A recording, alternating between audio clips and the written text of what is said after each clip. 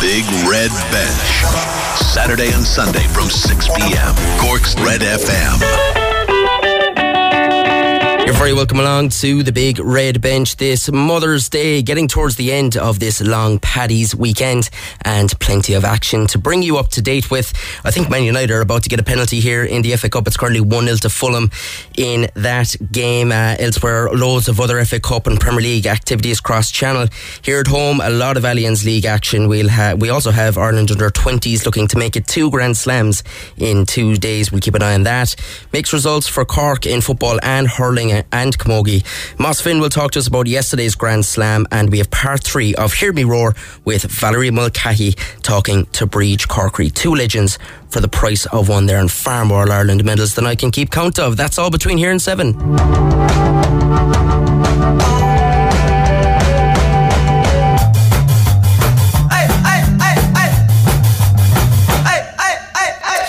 It's Aidan Lee here with you until 7 o'clock on the Big Red Bench here on Cork's Red FM, and Man United have been awarded a penalty here, and it's a straight red card for Willian, which is correct. He stopped the ball with his hand on the goal line. It was Sancho at the shot.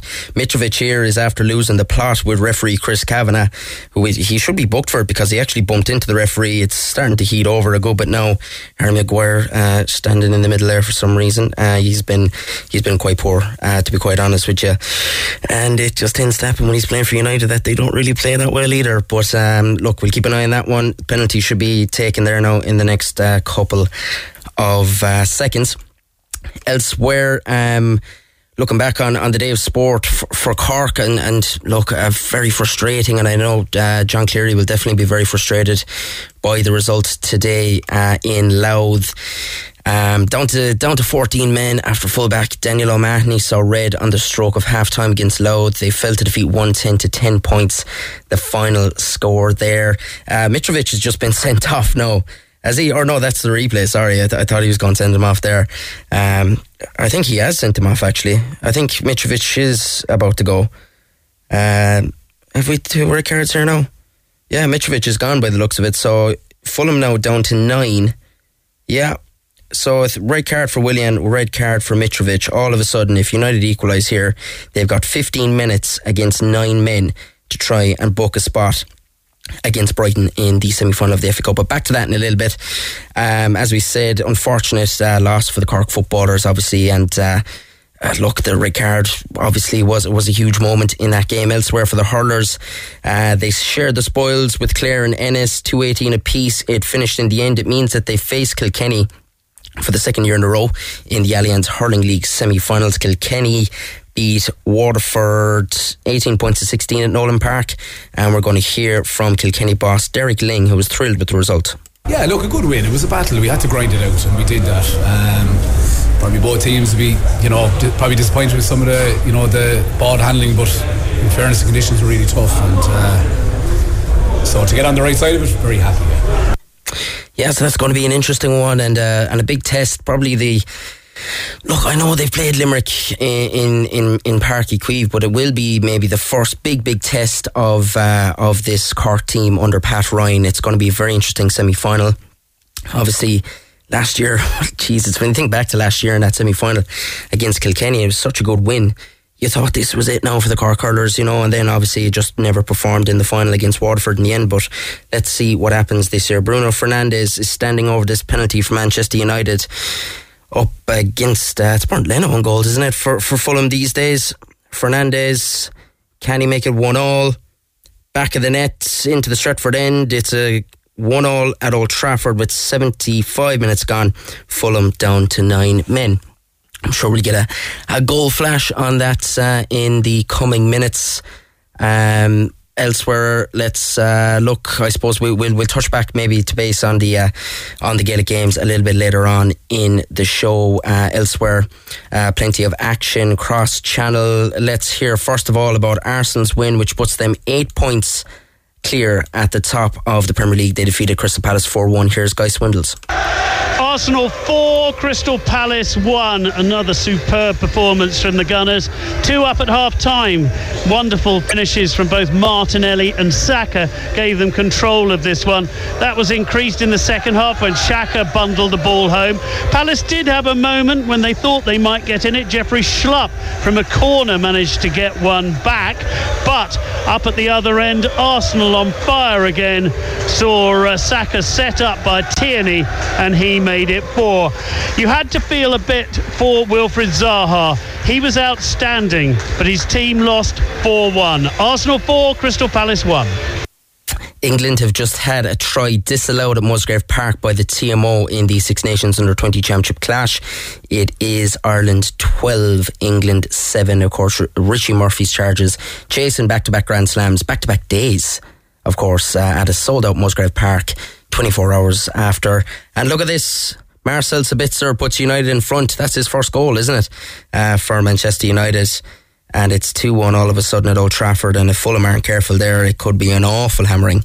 But yeah, we're going to keep an eye on that Ireland-England game at Musgrave Park as it goes along. It's early in the first half there or the second half, should I say, at the moment. All right, let's go back to matters cross-channel, and it was a massive win for Brighton, absolutely ruthlessly killing the dreams of League 2 Grimsby. It was Brighton 5, Grimsby 0. Evan Ferguson with a brace, which is massive news for Stephen Kenny with the international break coming up, and he's named in the Ireland squad for huge games against France, and of course it is Latvia then, isn't it, in a friendly, but could be a big one for Evan Ferguson, and he got 2 today. Brighton 5, Grimsby 0. No fairy tale finish for the visitors. As a game, it wasn't really much of a spectacle because the home side totally dominated. As early as the 6th minute, they took the lead through Dennis Undav when he turned in a shot that was parried by the keeper. They added to that 6 minutes into the second half, and there was no turning back then for Brighton. Ferguson got a brace. Solly March, the man of the moment, added another one, and time added on. Mitoma, the Japanese star, managed to put the ball into the back of the net. It's finished Brighton 5, Grimsby 0. Yeah, and after a VAR check, that Sabitzer goal is going to stand, I think, by the looks of it, with 78 minutes gone. Yeah, I think it has passed the VAR check. Yeah, they play on, so 2-1 at Old Trafford. Yeah, big news there big brace for Evan Ferguson. Now, the game of the day was Sheffield United versus Blackburn Rovers. Blackburn Rovers, they'll be sick. Oh, they should have a place booked in Wembley, but Sheffield United came back to win it 3-2 with an absolute screamer of a goal as well towards the end. It was Doyle, wasn't it, who got it, I think. Great strike from outside the box. Here's Joe Rawson. A humdinger of an FA Cup tie that left Sheffield United boss Paul Heckingbottom praising the incredible resilience of his side. They came from behind twice to book their place at Wembley in dramatic fashion.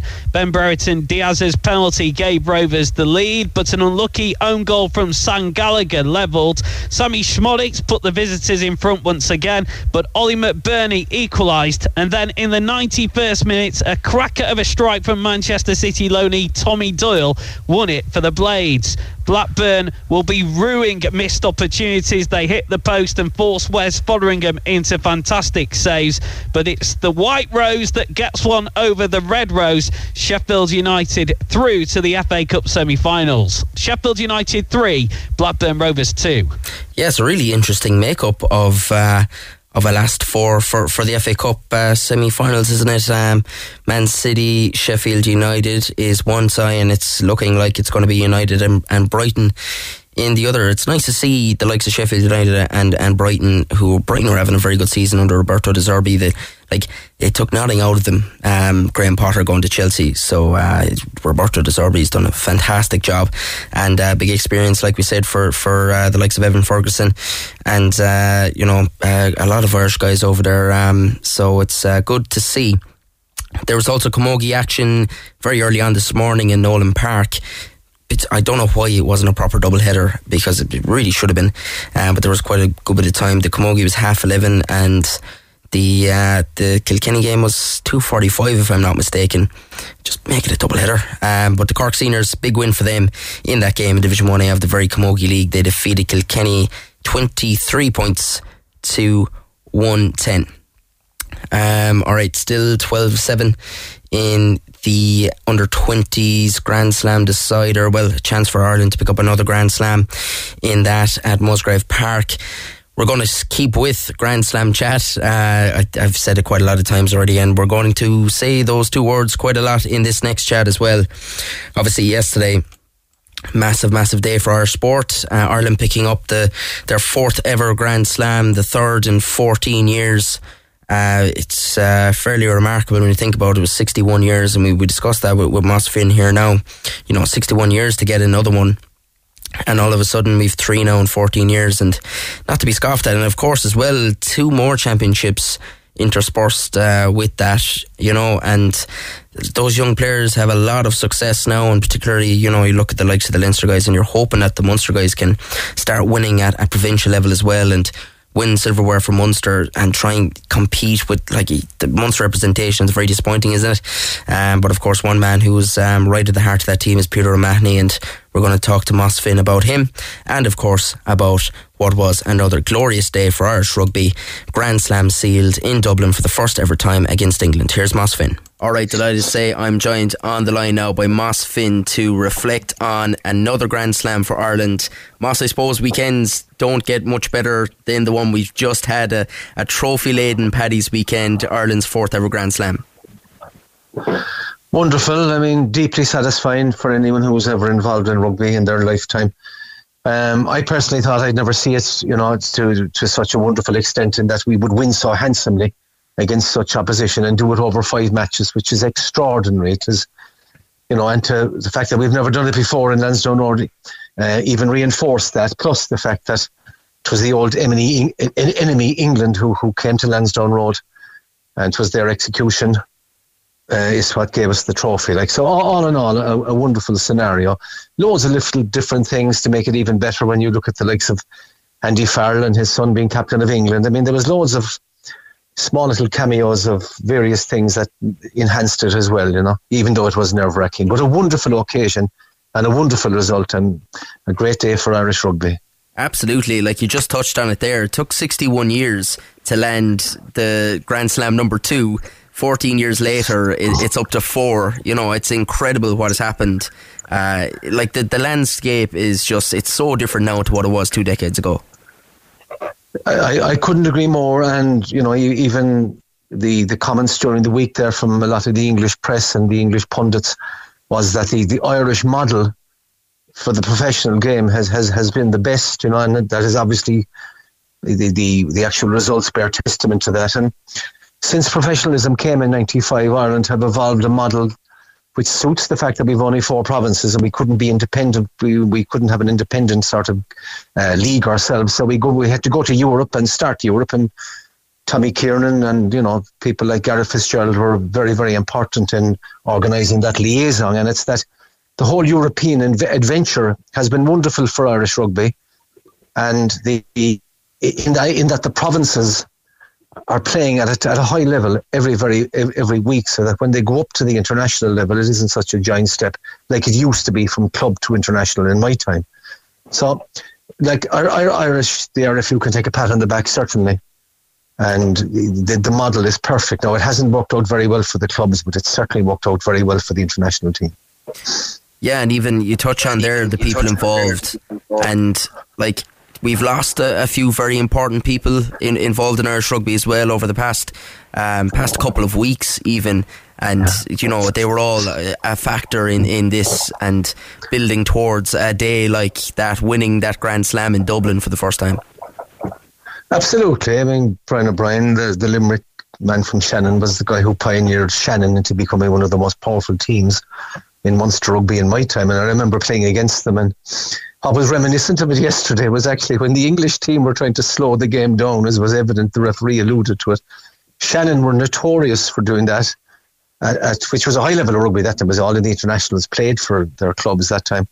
But Shannon were notorious for slowing the game down and kind of upsetting teams that I used to play for, like UCC and Cork Con, who would have had silky backs and the sort of speed of motion and all that. It didn't come into play because Shannon just slowed it down, just like England. But Brian O'Brien was a pioneer, and even there yesterday I saw they paid tribute to Caleb Powell, who was the the coach to the first ever Irish schools team, which I had the privilege of playing on with two other presbyters, Jimmy Bone and Brian Clifford. So they were poignant moments, but great to remember people who put so much into Irish rugby. And of course, you couldn't but to mention Tom Tiernan, who was seminal in the transferring from amateur to professionalism, and it was very important for holding the whole European idea in when maybe England and French teams at club level in particular weren't inclined to embrace, but he was wonderful in that regard. So I'm quite sure these guys are having a bit of a party in the land beyond, celebrating our victory, and a victory for rugby and a victory for Irish rugby and the way the RFU have behaved themselves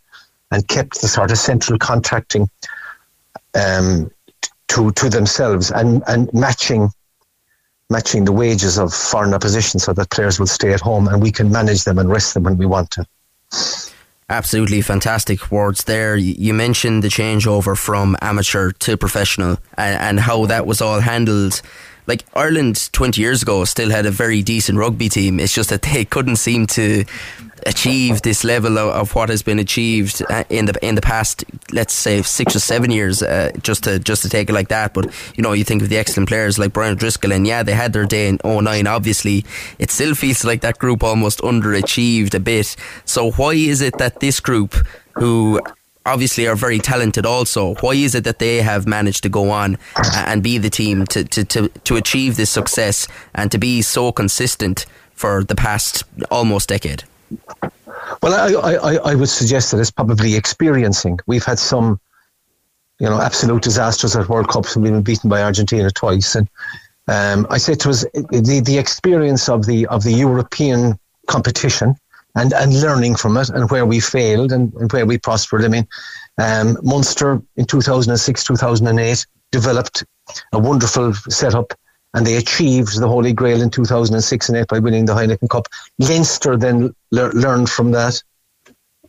Ulster and Connacht have learned from that, so that now we have 4 strong provinces, where perhaps before we just had Munster, a little bit of Leinster, and Connacht and Ulster were poor.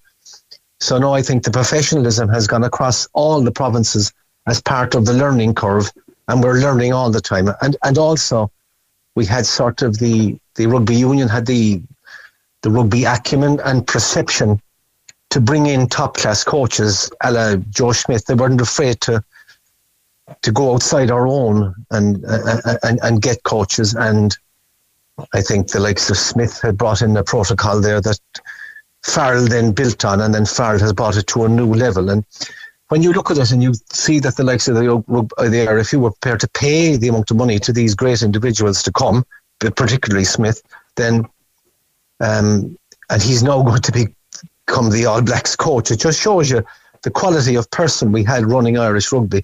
It must also be said that the recruitment idea there, which is run now by David Nucifora, and bringing players in, getting them naturalised after 3 years, that has helped. And if you look at the Irish backline yesterday, there was only 3 of them homegrown. So the fact that we're inclined to bring them in from abroad and naturalise them, which is something New Zealand have been doing for years from the South Sea Islands, that has also helped. By and large, a very professional, clinical approach. Absolutely, and you touched on there World Cup and World Cup failures, and I suppose there's no point tiptoeing around the fact that the World Cup is coming down the line in the summer, and Ireland have fallen from many highs at World Cups, and like they've never been higher than this. Surely now, although it's so unlucky that it's France or New Zealand most likely in the quarterfinals, reaching that last 4 though, that's almost an expectation, would you say, for this group? It is, and I think that this group are a little bit different to other groups who have gone to World Cups with a reasonable, well, we're obviously way more favourites than we were for other World Cups, but we were kind of fancied in some of their World Cups and performed very poorly. And a lot of that had to do with stewardship. I think we went to the World Cups at the end of coaches' tenures, like Kidney was coming to the end of it, Eddie Sullivan came to the end of it, and their leadership qualities became, I'd say, they were weakened by the fact that they were there too long, whereas Smith was there too long. I made some terrible choices, like against Japan particularly there. He played Carty and Jack Carty from Connacht out half. It was a mistake, and he never brought Devin Toner to the World Cup, who would have guaranteed his line-up ball. But I think this is at a good time for Andy Farrell. He's still developing as a coach. The players haven't got used to the sound of his voice just quite yet, and I don't think we'll fall into that abyss with his stewardship. He seems to be a far more sensible, grounded man than any coaches we've had before. Absolutely. Then to finish on, I suppose, a massively positive point, let's talk about two players. Johnny Sexton, obviously a perfect day, breaking the record, picking up that trophy as captain of Ireland, and also a word for Peter O'Mahony, who at this stage is up there as one of the greatest ever athletes, rugby players of course, but athletes that Cork has ever produced, and he was absolutely excellent yesterday as well. Two absolute stalwarts and two huge parts of that team. Absolutely. I mean, a lot of fellas who watch rugby matches, they wonder what does Peter O'Mahony do? Like, I mean, what he does is down and dirty. Like, he's at the coalface of all the physical challenges. He's the groundhog. He's the guy playing on the deck. He's what you'll call the fellow who's the pain in the arse for the opposition, because he's slowing down their ball. He's niggling. He's in their face, and he's an integral part of that team. And then he also takes a lot of pressure off the line-out men. If they're under pressure from the big men against them, he moves up and down the line-out and wins the ball. So he's a wonderful talent. He has an incredible engine, and his physicality is incredible, and he does things that a lot of the fellas don't do. And he's what you call a master of the dark arts in rugby, which is the hard bit. Now, even though yesterday, strangely enough, we weren't as good on the deck as normal, because normally our rucking is ruthless and we get the ball quick. Whereas he is the guy who guarantees that, and it's not apparent to the naked eye, but he's also the guy who slows down the opposition ball. So he's a wonderful talent. Sexton is the one guy that I think is possibly irreplaceable in this Irish team, and he's given service to Irish rugby over a long course of time, and without having to go back to the negative, when he went to France there, Leinster should never have let him go, and it was all to do with the fact that the Irish wouldn't offer him enough money, and that was a big mistake, but he recovered from that, had 1 or 2 average years, and came back a better player. And I think now he's irreplaceable. And I think it was Bernard Jackman wrote it on the Independent this morning. He said that Sexton has been the greatest Irish rugby player ever, and I would concur with that because of everything. His leadership, his ability to tackle, his ability to distribute, his kicking ability, and his ability to make breaks. And the one thing I'd be fearful about going forward is that we don't quite have a good substitute for him if he does get injured in the World Cup. It's a different. That's the only place I'm a little bit worried, But they are two great guys, and Sexton certainly is irreplaceable. That's the problem at the moment with him. Absolutely. Well, there's plenty to chew on and to think about in the months leading up to that World Cup. October seems very far away at the moment, but I'm sure it's not going to be long coming around, and plenty of provincial action as well to keep us occupied before that all happens. But Moss, it's been an absolute pleasure talking to you throughout this Six Nations campaign about an absolutely fantastic Grand Slam clean sweep for Ireland. Thanks a million for joining us on the Big Red Bench. You're very welcome, Aidan. Yeah, absolutely excellent stuff there with Moss Finn. I've really enjoyed chatting to him after the games and about the progress Ireland made through that campaign. Fairly flawless stuff, wasn't it? And the under-20s are a step closer to completing another Grand Slam, as George Haddon has gone over for a try at Musgrave Park in the 50th minute. It was unconverted. It is 17-7. But it looks like they're in a very comfortable position at the moment. And what a way to round out a weekend of Grand Slams. We're just watching here. Sergio Perez is about to win the Saudi Arabian Grand Prix. Max Verstappen, who started P15, has managed to get himself back to second, so it's going to be Red Bull 1-2. Huge in the constructors for them. Alonso is going to get another podium. He's currently running third, and then it's Russell from Hamilton, from Sainz and Leclerc. So that tells you a bit about the Mercedes versus Ferrari battle that's going on. Entering the closing stages of the Manchester United versus Fulham FA Cup quarter-final, it's Man United 2, Fulham 1. Marco Silva was also sent off, so 3 red cards for Fulham after that. Penalty was awarded against Willian for the handball on the line. Willian saw red. Mitrovic hit the referee and saw, well, he gave him a hefty old nudge anyway, and saw red for that. And Marco Silva went absolutely spare on the sideline and picked up a red card as well. Alright, we're going to take a quick break now, but come back because we have part 3 of Hear Me Roar with Valerie Mulcahy talking to her old teammate as Bruno Fernandes makes it 3-1 for United. Valerie Mulcahy talking to her old teammate Briege Corkery. Don't go away. The Big Red Bench. Saturday and Sunday from 6 p.m. Missed the show? Grab the Big Red Bench podcast at redfm.ie. Cork's Red FM. Yeah, you're very welcome back to the Big Red Bench here on Cork's Red FM. Aidan Lee here with you until 7 o'clock. We're about to hear part 3 of Briege Corkery and Hear Me Roar with Valerie Mulcahy. Ireland have gone over for another try in the under-20s at Musgrave Park against England. It's Ireland 24, England 7. Brian Gleeson going over, and it was converted by Sam Prendergast. So 2 Grand Slams in 2 days looks very, very much like it's about to happen. Just before the break, I said that Bruno Fernandes made it 3-1 to Manchester United. It has ended now 3-1. Let's hear about that goal from Peter Smith.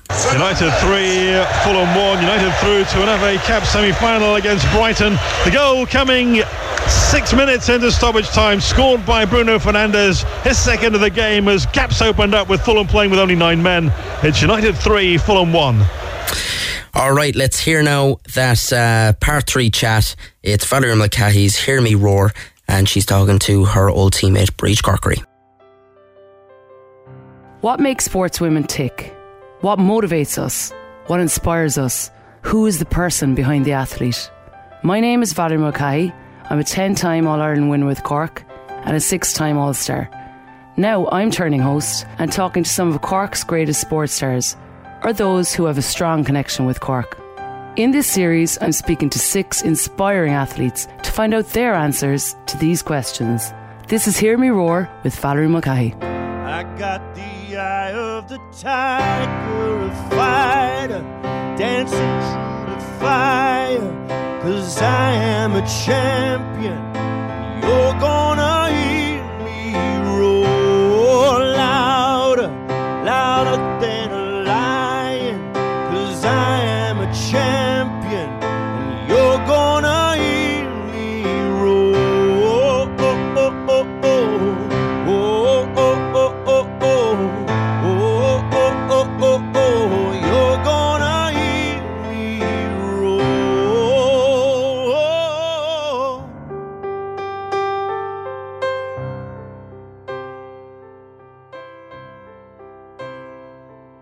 Today we hear the final part of my conversation with 18-time All-Ireland winner and my former Cork teammate, Briege Corkery. Today we talk about her inter-county retirement and her plans to one day head down the management road. But first we talk about 2010, the year Briege took a year out from the Cork panel, and we went out at the All-Ireland Championship quarter-final stage to Tyrone. So to give context, we'd won our first All-Ireland in 2005, we'd won 5 in a row, and then 2010 came, and in hindsight we all reflected and realised that we had just let things drop a tiny bit, a few percent off the pitch.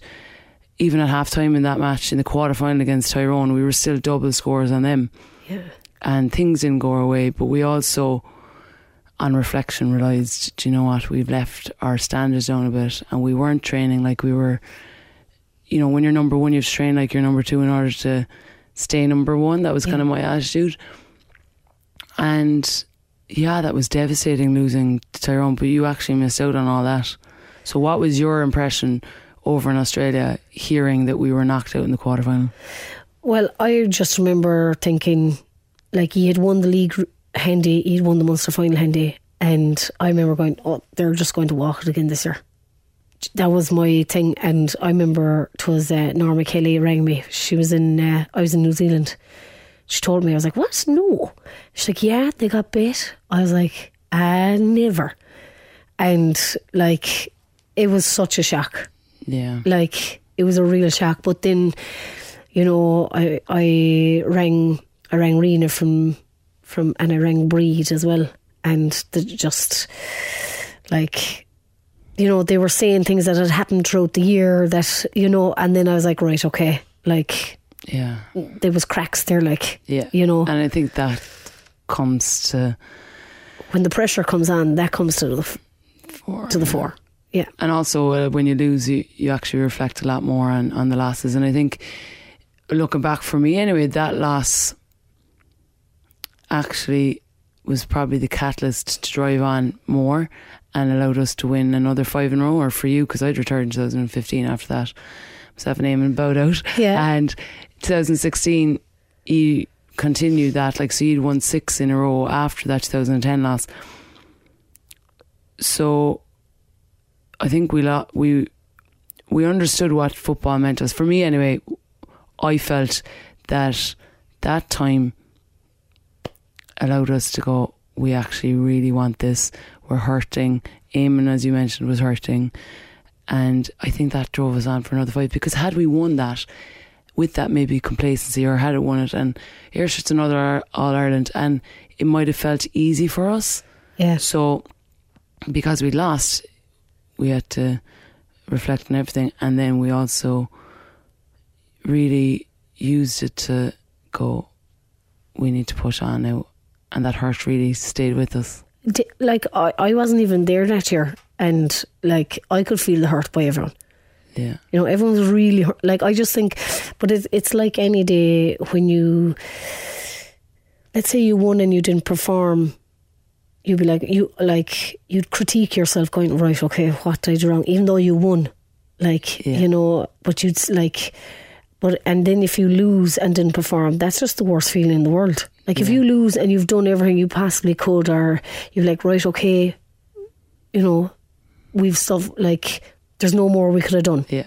Whereas when you lose and you don't perform, it's a very hard feeling, you know. And I know every time you lose, you feel like you can do more. But did you ever think when you were in Australia, oh, should I have gone to Australia, or were you happy and content with your decision? The hardest time was in San Fran at the All-Star trip. Do you remember I met you in San Fran? I actually didn't make that one. Oh, sorry. Out of all the places, I would have loved to have gone to San Fran. I managed to go there since. Oh my God. Yeah. How dare you bring that up? Yeah. That was the year you didn't get the All-Star so well, was it? I know. Go on, yeah. Sure, look, come here. So yeah, I remember meeting in San Fran that time, and they obviously got on the plane the day before I left to go back to Australia, and I got really upset. I missed everyone, like, and Eamon was like, when are you coming home? And I was like, well, I'm not. I'm staying away for the year. And he's like, you're not going to be back at all. And I was like, no. I was like, sure, we're into March, April now. I was like, no, sure, the year's started now. I'm staying where I am, and I'm very glad that I did. Because it was something that I've always wanted to do. Yeah. You know, it was in my head always and ever that I was going to go away. And I suppose there was very little work around in, you know, like I was actually labouring for a builder at that stage, Frankie Flannery. So I was like, look, this is my time to go. Yeah. Just take the year out, go in, enjoy yourself. And I always said to myself, I going for the year and that's it. Yeah. I remember we were over in Melbourne, and they were trying to sign me up to Sinn Féin, and I was like, no, I'm not. And then we moved to Perth, and they were trying Sinn Féin being the club now. The club, like, yeah. I better not sing any songs. But yeah, so I was like, I was refusing to join football clubs because I knew the minute I'd start playing over there, I'd have loved it. Yeah. And I'd have loved the camaraderie and the crack, and I'd have never come home. Okay. And I always said to myself, just the year and you're back. If Cork Football and Camogie would have me, of course I'd be back. You know, but you know, there was times there, like, I never presumed I'd be back on the panel. I always felt that I'd have to be asked. Like, you know, I suppose I went to travelling to San Fran for 3 months as well in 2008, and I remember I didn't go back, and Eamon Ryan had heard that I was home, and he was like, why aren't you back training? And I was like, well, I suppose I wasn't asked, like, you know, I don't presume that I'm there because I was there last year. So he was like, training Wednesday night, I'll see you there. I was like, I can't believe you waited that, or that you didn't tell Eamon that you were staying away for the year until the All-Star trip. Had you mentioned anything to him beforehand? Yeah, I had told him I was gone for the year. I told him I was wasn't committing for the year. But I'd say he was kind of like, yeah, she'll be back. You know, or hoping. Yeah. Well, your absence was felt. But you know what, Val? It was just, again, as you said, like I could have gone off the wall too. Like I could have dropped my standards too the same year. You know, it was just that year where people needed that break. Yeah. Do you know? And we'd done 5 in a row, which was phenomenal as it was. Yeah. Yeah, like it was just pure coincidence that I was gone. Like, you know, I wouldn't say it was pure coincidence, but I think anyway, we look back and now say that was actually a break between the 5 in a row and the 6 in a row, and it actually was the catalyst to drive on and to keep going and sustain ourselves at the top for those years, because as I said, had we won in 2010, it probably might have felt a bit easy, or that, you know, we can win this without putting in 100%. Yeah. And then should the joy be gone, and the real satisfaction of winning would have diminished, I think. So yeah, things do happen for a reason, and it's nice to look back and go, do you know what, that was a positive thing, losing. That was a turning point for because do you remember we were down 8 points against Dublin that year as well, and we came back and won. The following year we were down 9 points and came back and beat them, and then the following year we were down 10 points and came back and beat them. Like, you know, I think we always had that mentality. It was huge character, but I think that hurt. Like, I remember being hurt for you. Yeah. And even when I came home in 2011, I was like, I don't want that hurt. Yeah. You know, and I suppose we had experienced it in the Camogie, like, you know, like we'll say, Rena, myself, Angela, we'd experienced that loss, like, and I suppose we hadn't experienced any loss like that in the football dressing room. So it was a real, like, I know we lost maybe a Munster final or maybe a league final here and there, but like not the big day, not the big occasions, like, you know. I remember everyone bawling after that quarter final. Yeah. And I was like, well, I kind of knew this day was going to come. Yeah. And we had been on a, like, what was it, 36 match winning streak? Yeah. Something like that. Something crazy. Yeah. But if you had, right, gone to your head, right, you're playing the 2 codes and you're in both All-Irelands, but for some reason your body, or you're told you can only play one All-Ireland, which are you going to choose? I'd have probably chosen football. How come? I think I was just more of a natural footballer. I'd have to be like, it's kind of funny, like if Eamon gave out to me in football, or any of the girls gave out to me or whatever, that would make me more crosser and would drive me on. Whereas when it came to Camogie, I needed to be encouraged. Because is that down to confidence? Confidence, like, yeah. Like, I knew I wasn't the best of hurlers. Like, I wasn't very skillful. I wasn't skillful at all. Well, come on now, Briege. You managed to get on that team. But, you know, but again, I come back, it was work rate. Like, it was my work rate. And I suppose definitely in my latter years where I was in full forward, I definitely knew I wasn't good enough to be in there. You know, like, I felt I wasn't good enough to be in there. That was a totally different position for you as well. Yeah, though, and I remember. And you never came to me asking for a bit of advice. It's a very hard job, isn't it, up there in the forward line, dependent on everyone else kicking in the ball when they're too busy.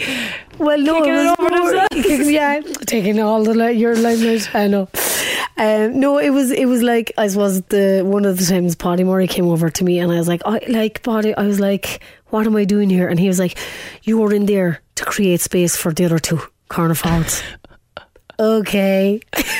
I'll just keep running then. So did you pay heed to that, or did you actually go, did you reverse psychology and go, no, I'm here to score? No, but my thing then was like, right, okay, I'm here to create space. Like, that's your job. Yeah, like, you knew your role. That was my role. And clear too. Yeah, obviously trying my best to, you know, try and control the ball. But my role was to, I suppose, create space and get out of the way. And, you know, look, I suppose I was happy to have that job, but I suppose in hindsight, you know, I like, sometimes I'd be like, I wonder what I've enjoyed Camogie more in my latter years if I wasn't confined to that role, you know. Okay. You know, I kind of felt like I was doing nothing, only running out of the way, you know, creating space. And that was, I'd say, just, again, a confidence thing. I needed, in Camogie, I needed people to say good job, or you're doing great, or that was a great move. Yeah, or geez, I didn't mind when people gave out to me, or it's not like I'd be giving out, like, but whereas I didn't really need that in football because I was just much more of a confident footballer. Yeah. Like, so yeah. Interesting, isn't it, from a person who's won 18 All-Irelands, and how many camogie? 6, 7. Well, yeah, 7. Yeah, well, why are you hesitating there? I don't know. I always kind of count the last one as like, I don't know, I suppose I didn't get to play, and I kind of felt like I came back halfway through the year, and I kind of felt like it wasn't, I kind of call it the half one, like, So in the camogie, that was your final match, wasn't it? With well, I suppose that was 2018. I didn't get to play at all. I came on against Tipperary in the semi-final, and I was running and I dropped my hurley. I was like, oh God, blasted in me. You didn't get to play in the final. And I didn't get to play in the final, and I remember like they were kept telling me, like, they were like, you're warm up now, Briege, and I was like, no, okay. And that was 2018. I thought you were going to come on. Yeah, like, I suppose that's one thing I would often think, like, it would be nice to come on. But anyway, look, I didn't, and look, we won. Do you not see that you still contributed, like, in the training sessions and all that? Or is it like for you it just had to be on the pitch on All-Ireland final day? Well, I suppose I was kind of told that I would be coming on, and I was kind of nearly prepared to come on, and I suppose I had worked ridiculously hard. I had Tig at nearly the start of May. Okay. End of April, start of May. I wasn't able to train. I didn't get back training for 8-9 weeks. I probably should have waited a bit more because I was after a section. But I started training twice a day. Like I do a hit session in the morning.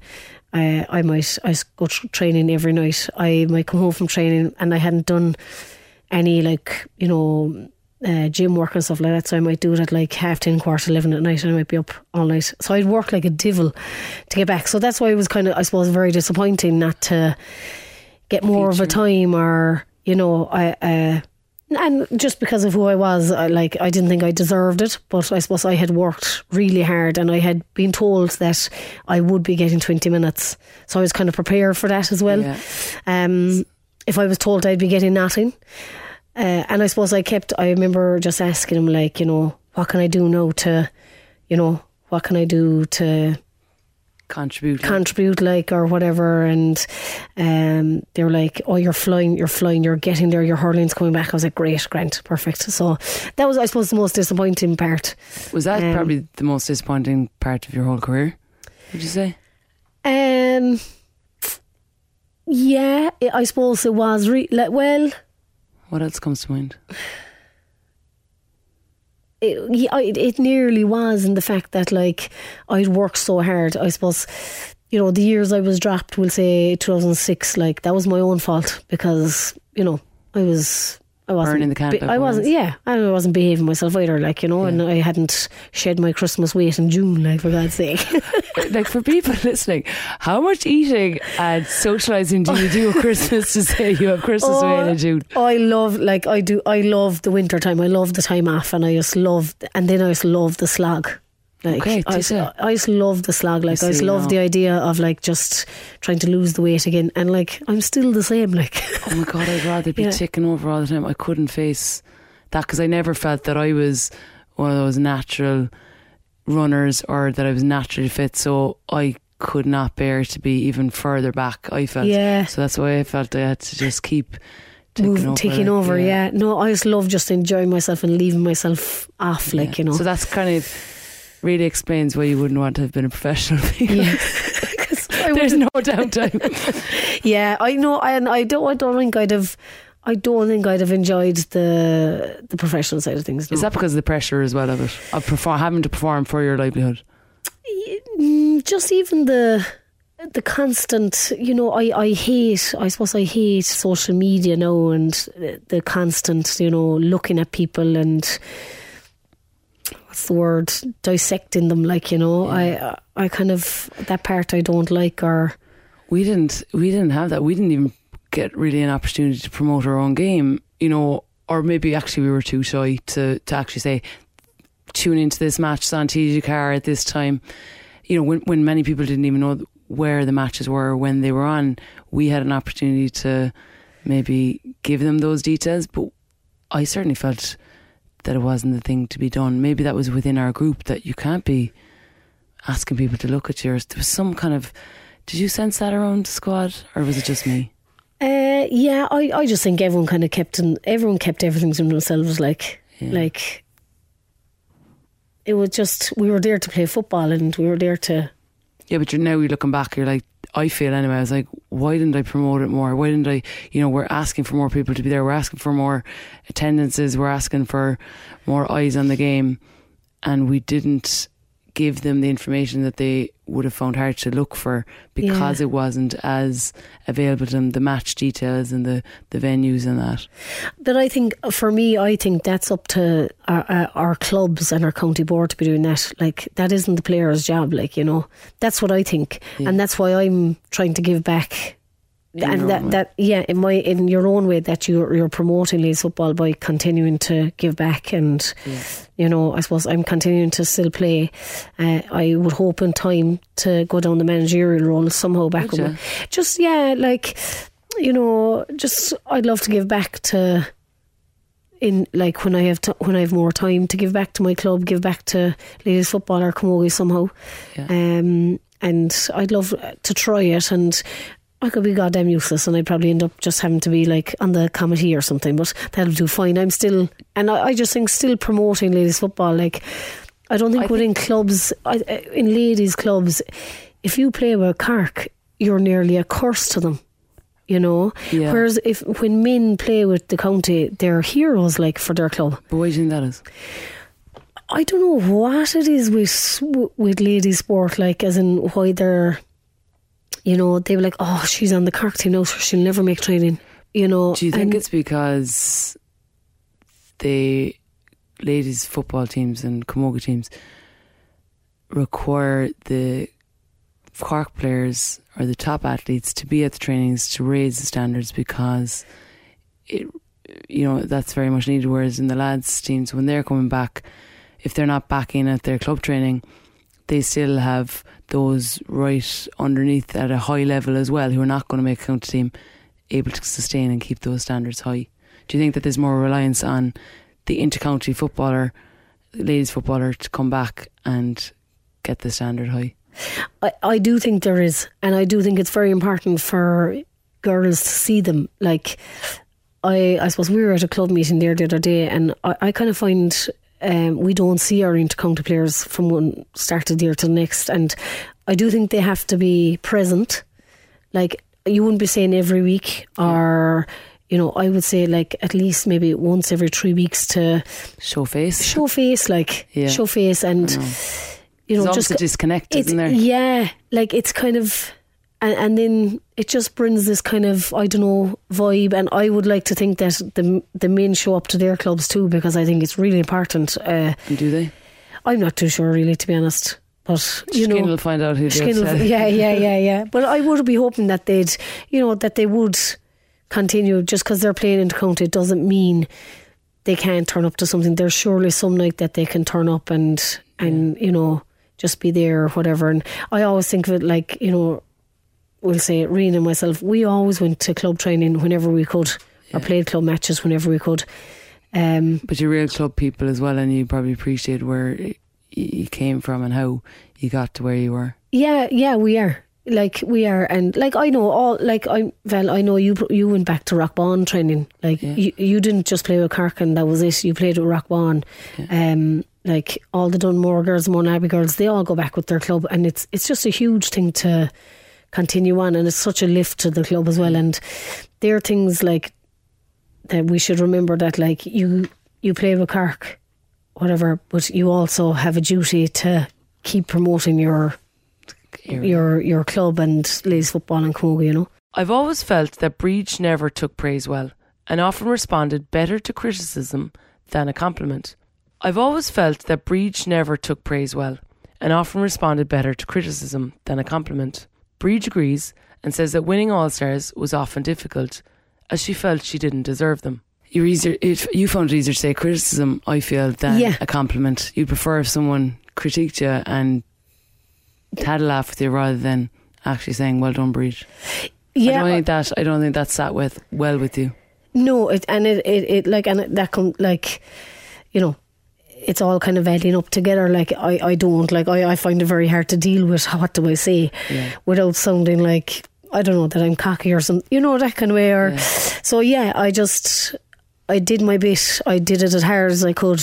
If I got recognition, you know, I suppose All Stars and stuff like that, I hated the night that I got one, because in my own head, I'd be like, I just know everyone's kind of saying, how did she get one now?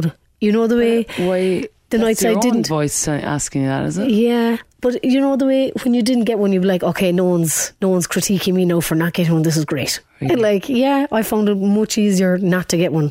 They were way better nights. Like, whereas when I did get them, then I used to be like, I know for a fact there's people around the country going, how did she get it like this year? Or, you know, that kind of way. But would you not ever think, well, what does Briege think? Does Briege think she deserved it? And if you thought that you deserved it, then but I suppose there was years there that I got them. I was like, oh, I shouldn't have got this.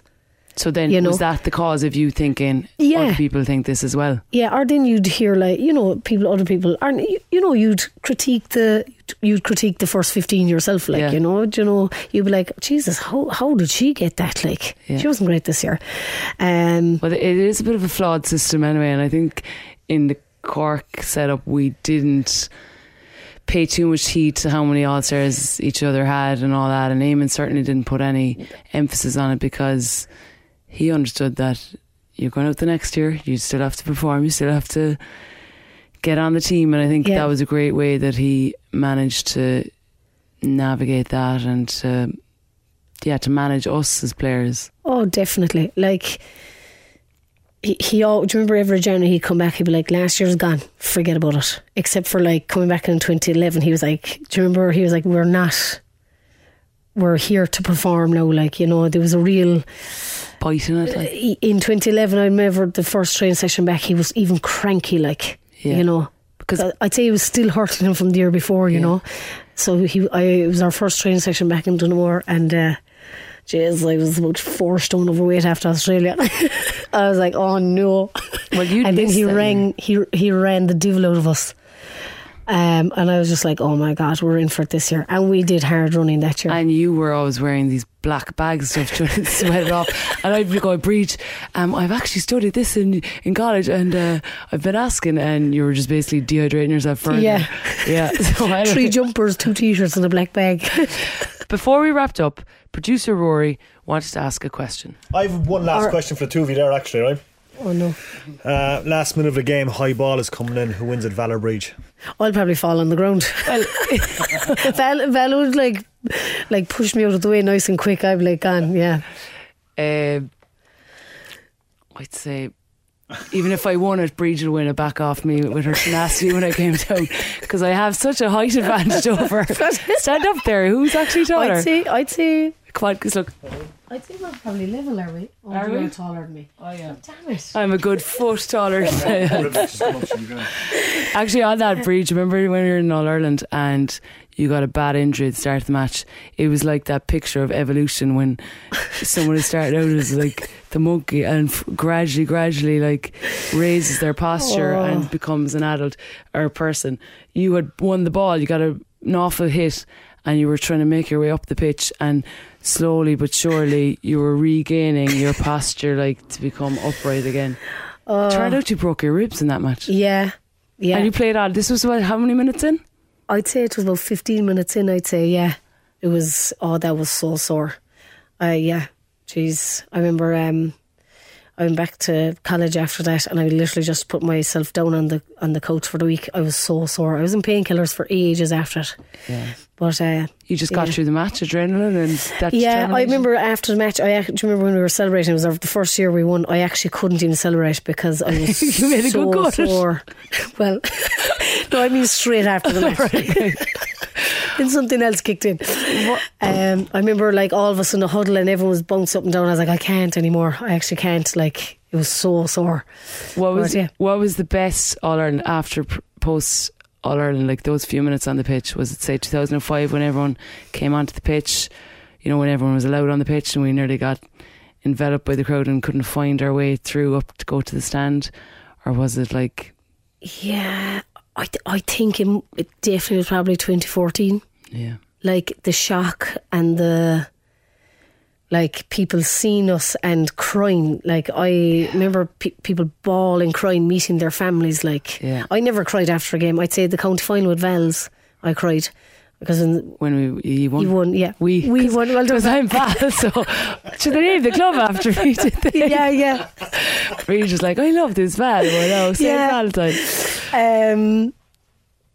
Yeah, that and the All-Ireland 2014. Like I remember we went through so many emotions. Yeah, like we were in the middle of a match. We went from that nerves and expectation to underperforming, feeling like we were losing. Back going from the favourite to the underdog, and the roller coaster. Then the elation when we actually got over the line, and the exhaustion because it took every bit of us to come back. Like, so it was absolutely crazy. Yeah. Jeez, it was mental. Yeah, like that's why it was my favourite. Yeah, I think that match. Just hearing 2014, I just can't stop smiling, and it's great. So, Briege, I'm just delighted that you're on the pitch, and we got to share so many special days, and very proud of you. And thanks very much. And likewise, Val. Thank you. Cheers, Val. That brings an end to my conversation with Gaelic Games royalty Briege Corkery. A huge thank you to Briege for her time, the stories, and the laughs. Our final episode of Hear Me Roar will feature former Cork City, Glasgow City and Republic of Ireland striker Claire Shine as she talks about her life both on and off the pitch. Denise is the role model for what it takes to make it to the top. Yeah. And I went down, I had all the talent and I just went downhill because it was as if I didn't want to work as hard because I thought my talent would maybe pull me through certain situations, but that's just not the way sport goes, unfortunately. Hear Me Roar was presented by me, Valerie Mulcahy, and produced and edited by Rory O'Hagan for Cork's Red FM. Music was by the wonderful Jack O'Rourke. Thanks to my friends at mygames.ie who created a beautiful memento for each of my special guests. Gurv Magot as Clusa Hurt Dumanov, agus beg me kaint live Gulua. Slán.